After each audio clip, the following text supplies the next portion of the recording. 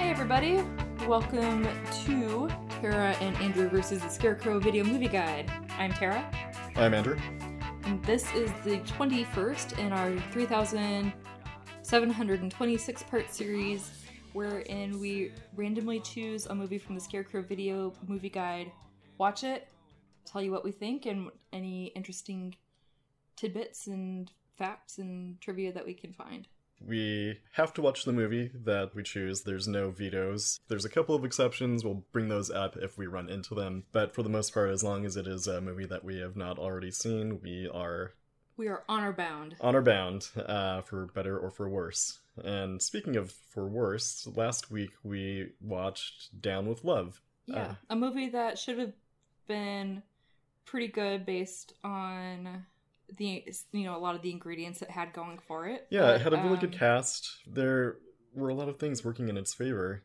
Yeah, it had a lot going for it. It just fell flat for us. Yeah, I mean, it's an homage to a genre of movie that we were not super familiar with. Your mileage may vary, but it had issues. So this week it is Tara's turn to select a movie. I'm gonna pick something good. She's gonna pick something good, you guys. Famous last words. Yeah. So I will begin flipping through the tome. Stop. You got one. Okay. You have selected The Last Temptation of Christ by Martin Scorsese. Huh. And it's got David Bowie in it, so yes. that's a plus. Oh yeah, he plays, does he play Judas? I forget. I told you I was going to pick something good. Even if it's shitty, it's got David Bowie in it. It's true. That gives it a huge advantage over most other movies in this book. So, according to the guide, Scorsese's most personal and controversial film examines the power of faith. Scorsese and screenwriter Paul Schrader bring Nikos Kentzaki's novel to life to examine the conflicts between Jesus the man and Christ the God, and the idea that Christ was both God and man. In many ways, it is also Scorsese's own spiritual journey. He works at his own spiritual conflicts through this very human Christ, played by Willem Dafoe, and passionate, sympathetic Judas, played by Harvey Keitel. The film brings the Christian myth to earth with full-blooded characters who speak an American street vernacular in an attempt to give the ancient story a connection to contemporary audiences, and gives Christ's ultimate sacrifice a mortal, primal dimension. Shot in the empty, open Moroccan desert, Scorsese's visuals are at their most subdued, given a simple beauty by Michael Ballhaus's cinematography, while Peter Gabriel's percussive score drives the drama with an insistent beat. And Barbara Hershey co-stars as Mary Magdalene. All right. Yeah, excellent. So looking forward to seeing this, and hopefully it doesn't let us down. Seems promising. We thought that before, but this legitimately seems promising. I think we thought last week's episode seemed promising too. But, we did. But this, I feel more confident about. The promise and the hope. Yes. And the dream. The hope in our hearts. Yeah. So we will be back with our thoughts after this musical interlude.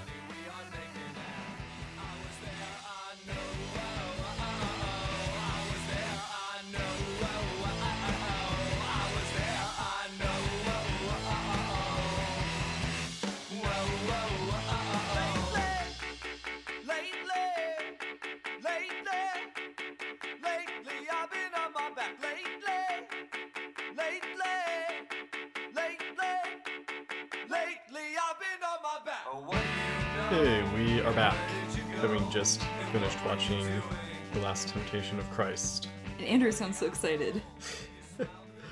I'm scared, reading all of these negative reviews about what's going to happen to me now that we've watched the movie. I didn't realize that we were condemning ourselves to eternal damnation just by watching a movie, but to hear some of the more vocal critics talk about it, that is what we've done. So I guess, viewer, be warned.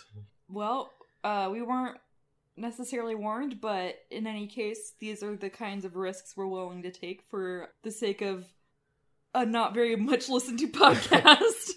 We are putting our souls on the line here, people. Yeah. For you. For you. We do it for you. Yeah. And, much like Jesus. Oh boy. Alright.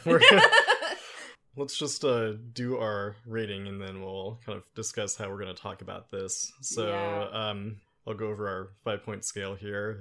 So at the bottom of the scale, we have don't watch. Then there's maybe don't watch. Maybe watch. And then don't not watch at the top of the scale. So, do you have a rating in mind? Yes. Do you? Yes, I do. On the count of 3. 1, 2, 3. Don't not watch. Oh, I almost went to a don't not watch. It is, It's a really... It's a movie that you're gonna have... like, in your head. I struggled mentally, like, with what I was gonna rate it, and I think part of it is just because I don't know that I have the words to really describe how I feel about it, and so maybe that is, in a way, an argument for having gone to the don't not watch. It was a long movie, but I did not feel my attention waver. Yeah, no, it's a very captivating movie, and I guess, yeah, so we should maybe just talk a little bit about our religious knowledge, or lack thereof. I am largely unreligious. I was baptized into the Lutheran faith, although I think I went to church once in my life, to a Lutheran church, and I once went with a friend to a Catholic service, and I once went to a Church of England service, and I went to a Catholic wedding, and that sums up the entirety of my church-going experience. Mm-hmm. I read bits of the Bible, never read it all the way. Even though I was gifted a Precious Moments Bible at one point in my life.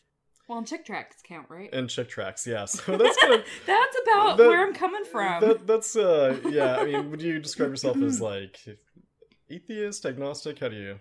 Where do you fall? If I had to label myself, I'd say agnostic. That's kind of the line that I'm coming down on, too. Like, I'm borderline atheist, but mostly agnostic, just because I would like for this not to just be it. But I guess my religious experience is pretty similar to yours. Like, I'm technically Jewish. I never really participated in any aspect of that. Just Jewish by birth, basically. I went to church a few times with friends when I was little, but didn't really stick. I took a college course on the Bible as literature early on in my undergrad career.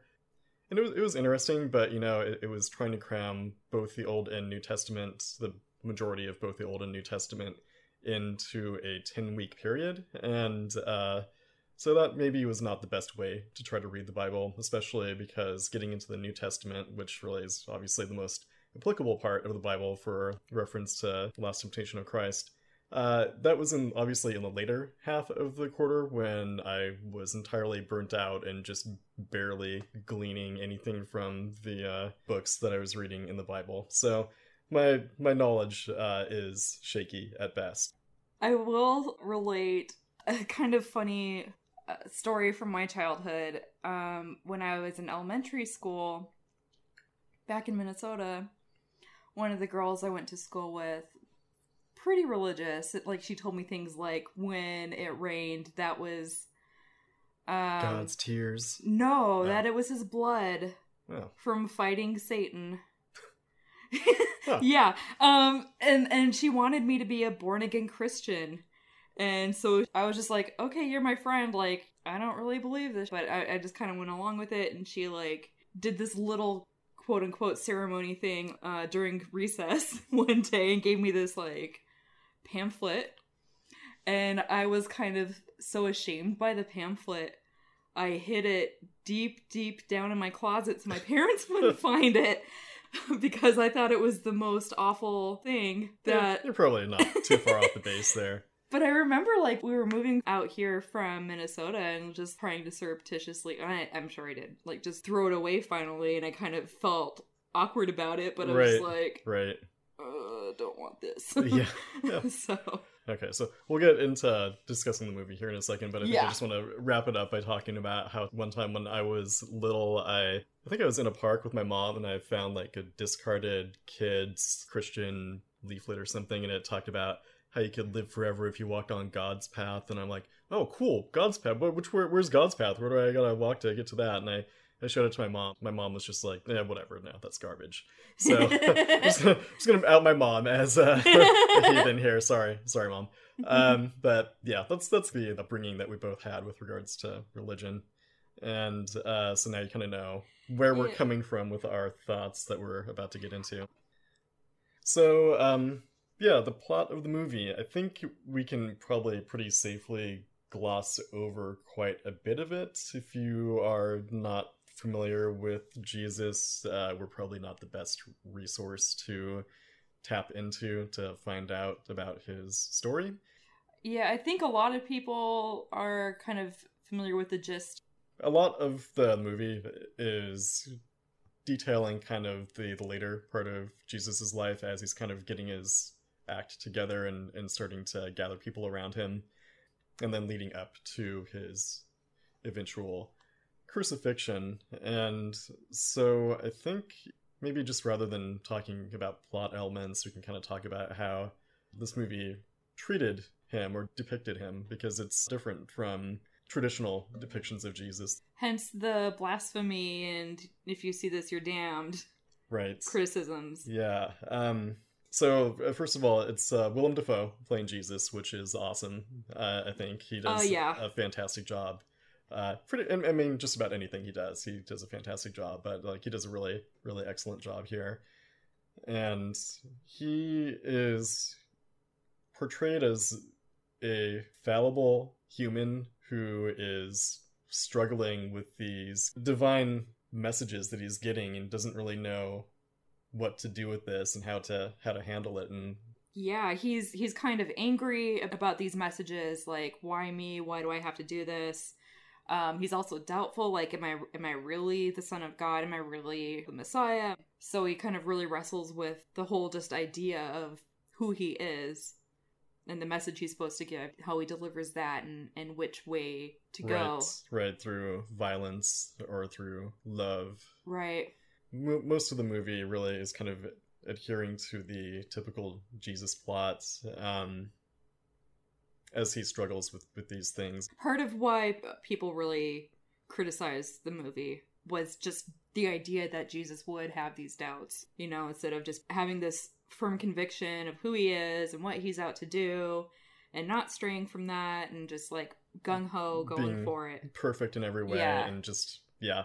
It's a much more interesting interpretation in this movie than... It's a much more compelling argument. Relatable. Yeah. I would much rather listen to the story of this guy than like some perfect somebody who does like, no wrong how, and is... Yeah. How do you relate to that? A lot of religious figures did not like that at all, and a lot of them were kind of misinterpreting the movie, because from what it seemed like, really very few of them actually saw the movie or anything. They just were kind of hearing bits and pieces and then just making baseless assumptions. Like I saw that one group claimed that Jesus was being portrayed as being homosexual in the movie, and definitely not what happens. And in fact, later on, you do see him having sexual interest in women, or talking about sexual interest in women and wrestling with that. Yeah, we should talk a little bit about Judas, I think. Yeah. Oh, yeah. Yeah, because, yeah, that's, I think, That's another big point, yeah. Problem that people had. Judas, he betrayed Judas. Or, Judas betrayed Judas. Fuck. Betrayed. Jesus, they're both J names. It's whatever. Whatever, yeah. A J. Yeah. Some J guy. J. Judas is typically portrayed as the person who betrayed Jesus and led to his crucifixion, but in the Last Temptation of Christ, it's not told in that same fashion. Judas is kind of coordinating with Jesus the plan to be turned in, because Jesus recognizes, based off of the signs that he's getting from God, that it's his destiny to be crucified. So when the movie starts, Jesus was making these crosses for the Romans to crucify Jews in general. So it was kind of fitting that he would then be crucified, having aided in enabling crucifixion. But in any case, like, I didn't really take it necessarily 100% as collaborating, but more like Judas loved Jesus that much and believed in him that much that he was going to do it reluctantly. Like, he was... Yeah, he didn't want to. He didn't want to, obviously. Like, it was pretty clear that he was... doing it under duress. Yeah. Yeah. And it's, yeah, I mean, collaborating is not the right way, you're right, to phrase that. So it's more that Jesus knew that this had to happen, and he wanted to do it in the safest way for his followers that he could, and that was, I think, how he felt. Yep. It should be... So, yeah, Jesus was out kind of by himself in this area, like, away from people. I think that he had a couple of his apostles around, but not like the full group of followers. And Judas shows up with the Romans, and Jesus is taken into custody, where he meets David Bowie, Pontius Pilate.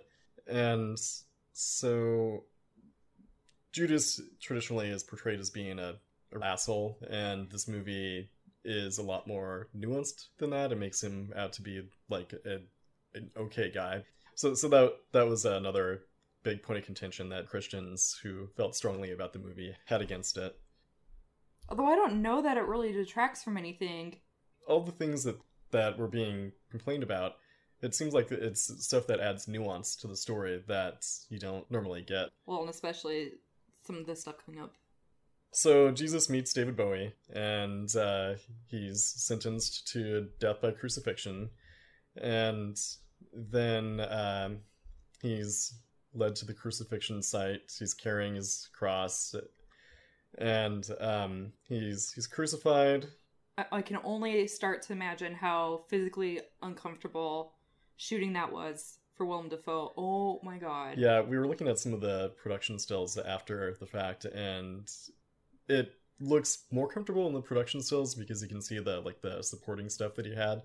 Well, it wasn't all there. It was like, it wasn't there all the time. I don't think it was like blue screened out or something.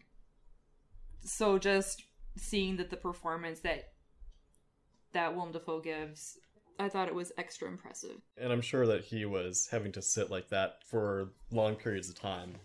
Oh, yeah. So that's... And the other two dudes. Yeah. Yeah, the other people on the hill with him. Yeah. Probably not the best part to be cast as an extra for, necessarily. In Morocco, I'm sure it was hot as hell. Yeah. So yeah, let's talk about the part that made Christians real unhappy. Real riled up. So Jesus is on the cross and he starts freaking out like, really? This is how you want this to go down? This can't be. And then a young girl shows up and says, I'm your guardian angel. God does not want you to suffer anymore. You did great. You're right. You're not the Messiah. You're just a man. So she takes him down and the crowd doesn't see. He just like moves through them invisibly with the guardian angel. And she takes him to this really lush environment. She tells Jesus, oh, here's a wedding. It's your wedding. You're getting married to Mary Magdalene. They get married, have sex, and Mary Magdalene's pregnant. But then one day, while she's at home alone, she dies, and the guardian angel shows up and says, God took her, but there's really only one woman. They're all Mary Magdalene. They're all, it's just all one woman with different faces. And so this woman here, this Mary and this Martha, they're also Mary Magdalene and whatever. Start a family with them. And so he then has these two other wives and he makes this big family and then he becomes an old man. And he runs into Paul preaching about Jesus, and Jesus is like, well, what are you talking about? Like, I didn't die on the cross. Here I am. Yeah, I'm right here. Fuck? And Paul's like, yeah, my story is actually better than the truth about you coming down off the cross and living your life. It's actually more inspirational. This is what the people need. It's what they need, yeah. So it doesn't really matter if you're still alive or not. And that kind of haunts Jesus. Yeah. So then we move on, and Jesus is super old and dying. And while he's on his deathbed, his followers show up from before, including Judas, and a couple of them are pretty excited, like, oh man, he's still here, he's alive. And Judas is pissed off, like, this wasn't the plan, you were supposed to die on the cross. And Jesus is like, well, no, I mean, the guardian angel said that I should get off the cross, that it was fine, it's what God wanted me to do. And Judas is like, no, that's not a guardian angel, that's Satan. And then the guardian angel girl turns into like a pillar of flame and is like, I told you I'd be seeing you again, because that's one of the visions that had appeared to him when he was on his journey, yeah.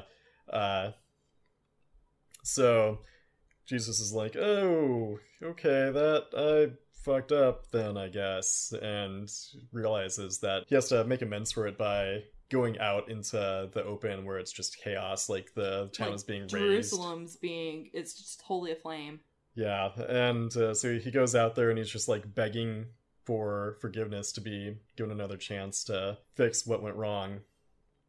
Yeah, and so we go back to him being on the crucifix, and he's kind of at peace, and he says it's been accomplished, and his job is done. Yeah, he did it. Realizing that living a human life was not what was best. Not his destiny. And that's the end of the movie, is him coming to that realization and then peacing out. And then bells and Peter Gabriel music playing, and in the end. I liked it. Yeah. I liked it a whole bunch. Yeah. It, as we mentioned, the acting was pretty phenomenal. Yeah, Harvey Keitel was Judas, and he was pretty great. Yeah, he was nominated for a Razzie for his portrayal, which I think is really unfair. And I think part of it is because there are some points where his New York accent slips. Yeah. Which, I don't know, I mean, I think that's more of a personal... Well, and the whole movie, like it's mentioned in the guide, the whole movie is spoken in kind of the current vernacular at the time, so it's like not... It's kind of... Give him a pass on it a little bit. Well, and they don't try to force people to speak in an unnatural accent, which I think only adds to the authenticity of their portrayals. Like, they're not also trying to focus on speaking differently to how they naturally would. Yeah. I don't think he earned He didn't earn a Razzie, or didn't deserve a Razzie. I think Willem Dafoe just fucking kills it. There's scenes in the movie when he's still trying to get people on his side, trying to convert them, and like watching him try to preach to them, that it's just like, oh, he does seem kind of crazy. Like, I can understand how that could be the case, that it wouldn't be cut and dry. There's a definite slightly unhinged aspect to his acting in those scenes that is really interesting. But also, I think, something that Christians may not have been a big fan of. Right. Just going back to the whole language thing, like, that was yet another criticism made by Christians, that they used common vernacular. And I think that's a big bullshit thing to be pissed about, because sure, you read the Bible now and it doesn't sound at all contemporary, but you know that whatever Jesus was saying at the time, he wouldn't be using some really formal way of speaking. He would be just talking in a normal, ordinary fashion to get through to people. Yeah, and then you get down into the whole, the Bible was the unquestionable word of God, and this is exactly how it happened. Yeah, for sure. Yeah, so that's just a rabbit hole that we should not go down, probably. True. But yeah, I mean, I agree. So, I thought visually it was a really appealing movie, even though there was a lot of really stark scenery, and there was a lot of like browns and dusty landscapes and all that sort of thing. Well, yeah, it was shot in Morocco, right? Well, yeah, the entire thing was shot in Morocco. But it's still really rich, and there's a lot of great detail, which is extra impressive, having learned that originally Scorsese had proposed to make this for $14 million as a budget, and then it ended up being made for $7 million. And on top of it, just having that constraint, they also had some severe time constraints.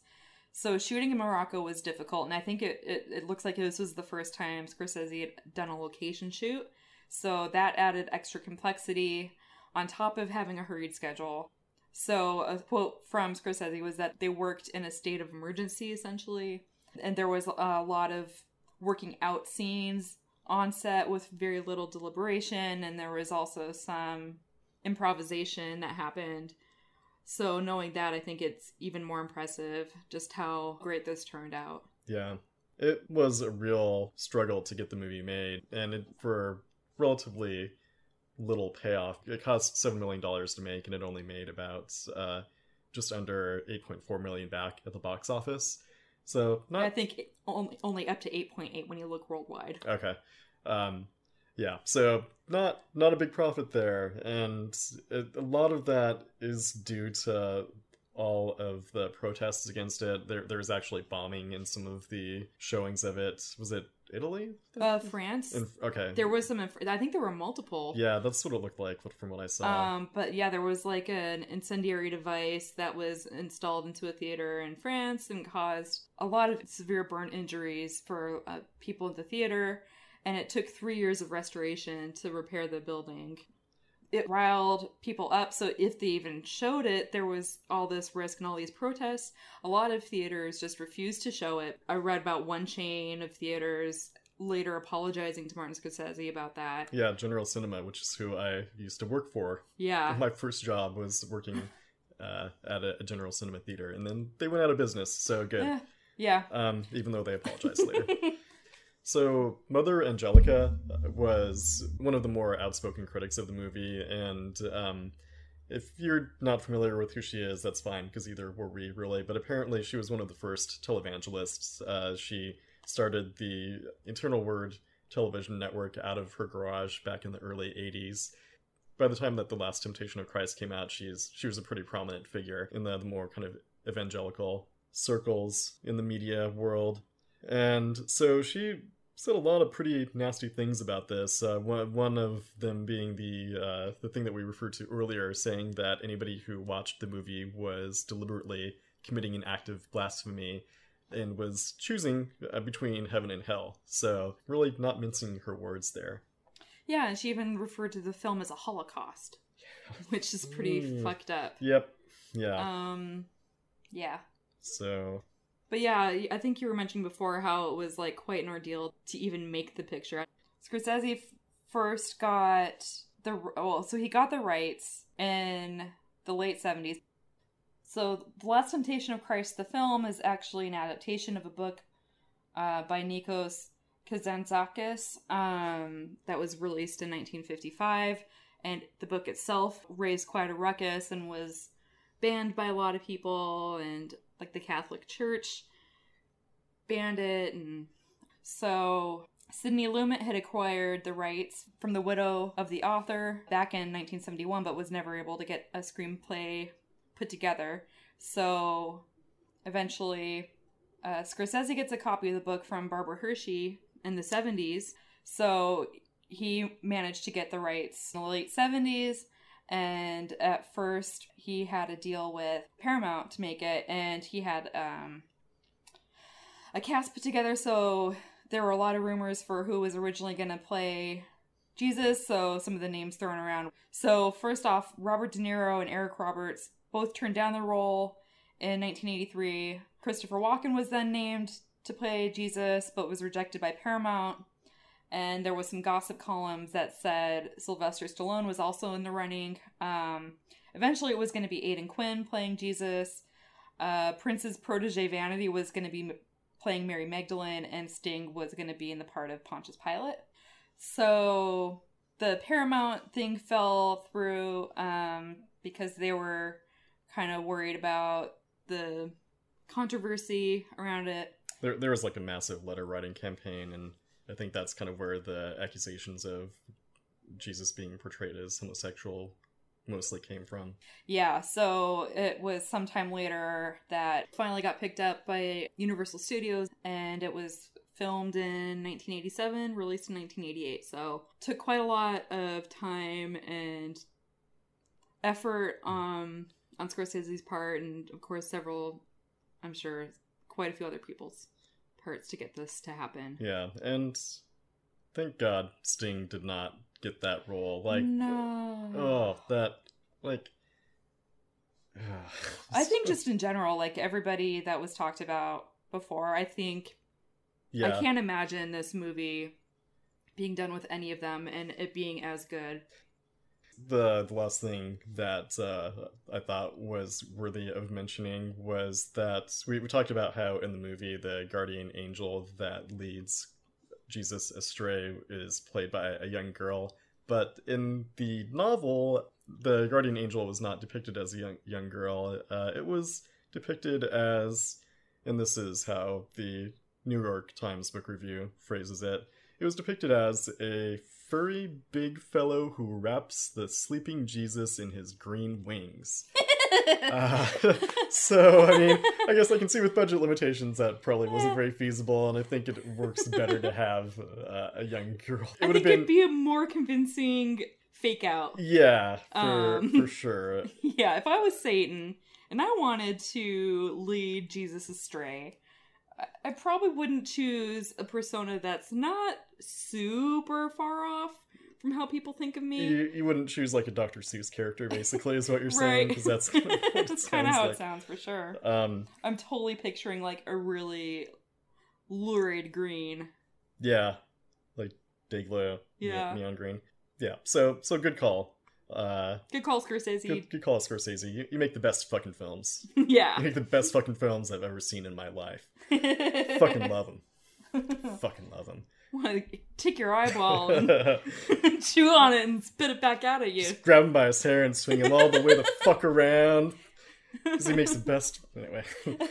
That's a song reference. I made Tara listen to the King Missile song about Martin Scorsese, which you should all check out if you were not familiar. Check it out. It's great. Yeah. Anyway, so I think that kind of wraps it up. I mean, we did our research, now you do yours. Yeah. And I think that wraps it up for this episode as well. So I think I should just mention that if you wanted to keep on top of our podcast release, you can always do that by joining our Facebook page, Tara and Andrew versus the Scarecrow Video Movie Guide. You can also take a look at our website, which is taraandandrewversus.com.